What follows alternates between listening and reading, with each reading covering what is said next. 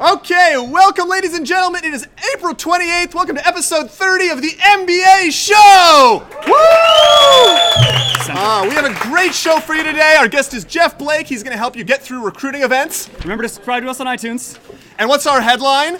Columbia unveils the secret MBA. That's right. For those of you who don't want your employer to know that you're getting an MBA, Columbia has unveiled a Saturday-only executive MBA program. It's a secret ninja MBA. So with classes on Saturday, you don't need to take off any work time. You don't need to tell your employer. You can get your entire MBA without letting your employer know. And for those of you who are married to your job but still want to get a little piece of the MBA on the side, this is perfect. There is a lot of advantages for those of you who've been seduced by the secret MBA that we've come up with. Yeah, I mean, this MBA is younger. This is true.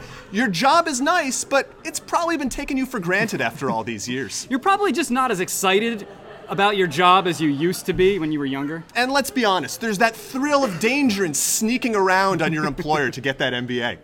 So that's why we've prepared a list of tips for those of you flirting with the idea of the secret MBA. What's point number one? Tip number one. Remember to tell your secret MBA never to call you on your work phone.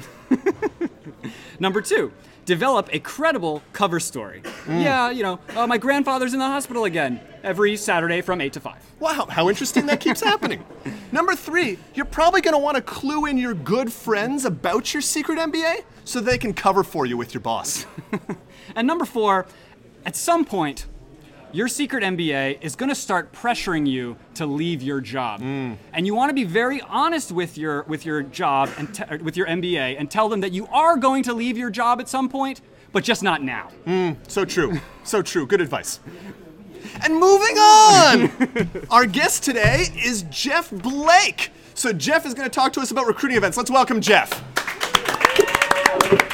All right, fellas, how's it going? Good. So Jeff is a second year at MIT Sloan in the Biomedical Enterprise Program.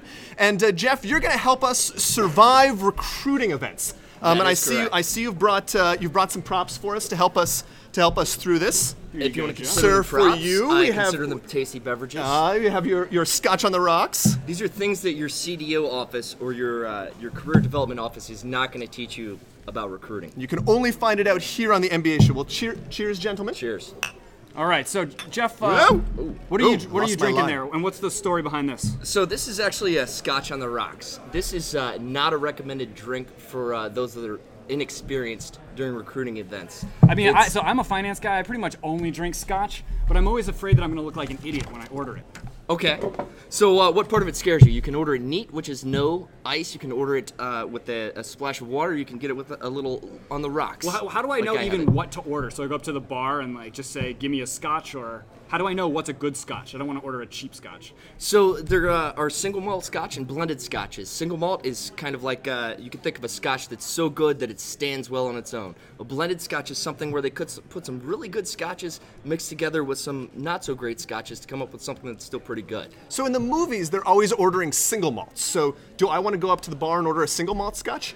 That depends on who's paying the tab and how much you like them, basically. And which one is going to cost me more? So the single malt is going to tend to be a more expensive drink. Like how much are we talking here? It's really variable. I mean, it could be anywhere upwards of $30 to $50 for a single drink. Whoa! For a drink. Yeah. So maybe you would do that at a finance interview, but not a consulting interview. I would say final rounds onwards. Okay. Okay. Well, this is why I stick to wine only. Okay. And what is Miro drinking here? So this is it may look alcoholic. We're actually missing an important piece here. There we go. That's what I was confused about. So I call this the recruiting special or the training wheels. This is actually a soda water and lime. What are you talking about? This is gin and tonic, my friends. Exactly, which is what most people are going to think during the event. Not only do they serve it to you in the regular glass, people just kind of assume that you're drinking like everyone else is. Meanwhile, you maintain your mental sharpness, and which has been rumored to be important during recruiting. So this is like, you can order, like, you're at the recruiting event and you're ordering your friends gin and tonics like all night, trying to knock them out of the game, and you're drinking soda water. That is a strategy that a guy like you would use, Tom.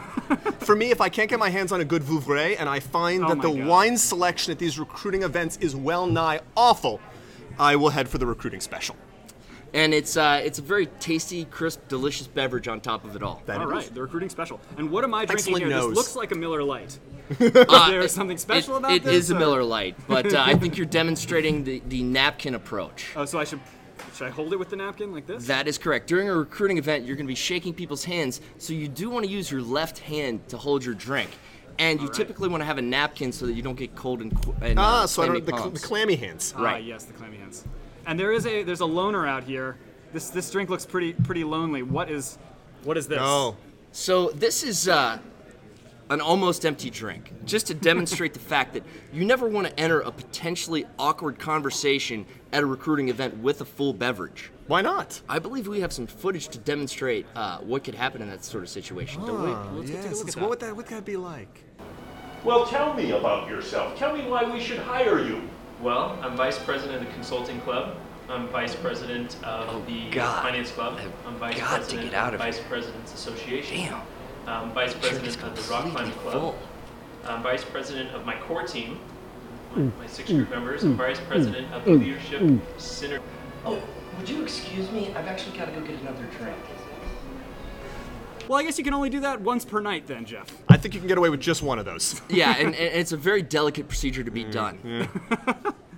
And so we believe that you have a jargon for us. Some Go to our jargon related segment. jargon. So this comes to us from Jeff Blake. Jeff, what is the dead fish? So the dead fish is something that you want to avoid during any and all recruiting events, from the very first minute you meet somebody to accepting your offer. This is a handshake without anything behind it. It is that. It kind Nicely of done, Miro. It's like you're a natural at this, my friend. after receiving a dead fish, you actually feel kind of violated in some sort of way, like the person didn't want to shake your hand. And if you haven't been using the napkin technique, you'll end up with the cold dead fish, which is even worse. That is the worst. Now, a little tip for those of you who are men in the eyes of the Jewish religion. You probably learned this from the same person who trained you at your bar mitzvah, which is where I learned not to give the dead fish. The person who was training me on my Torah portion. Nice. So, if you're wondering why some people seem to know, they might have been bar mitzvah. All right. And I believe you also have a business school tip of the week for us, Jeff. So, Jeff, we asked you for what was your one tip that you would give MBAs if you had one piece of advice going through your business school education, and you told us. I didn't exactly word it, pick beers over books, It but was pretty Like clever. beers and spirit, and so it's like go for the network instead of the academics. What it did- is important to make connections in business school. You can always look stuff up if you're on the job and you don't remember the balance sheet equation or something a little more complicated than that. So meanwhile, you need that network throughout your career. But then I came to school for books. Like, I came to school for studying. And you chose business school for that? Okay, maybe it wasn't the wisest choice on my part. So Tom, what's on your radar for this weekend? I'm going to be taking the weekend off. I'm going to do a little R&R. Oh, very, very nice. Yeah. How about you? Actually, same plans this. No, wait. I thought I was going to do that, and I have a finance paper due. I have a software paper due. I have to grade a bunch of memos. I a lot of stuff. Okay, that's exciting. Jeff, what's on are you your doing radar this weekend? I'm going to be networking with Tom, I think. We're going to have a little more fun than you are. And we know, sir, what that means for you. All right. Thank you so much. Cheers. I'm Miro Kaz. I'm the real Tom Rose. And I'm Jeff Blake. And you've been watching The MBA Show.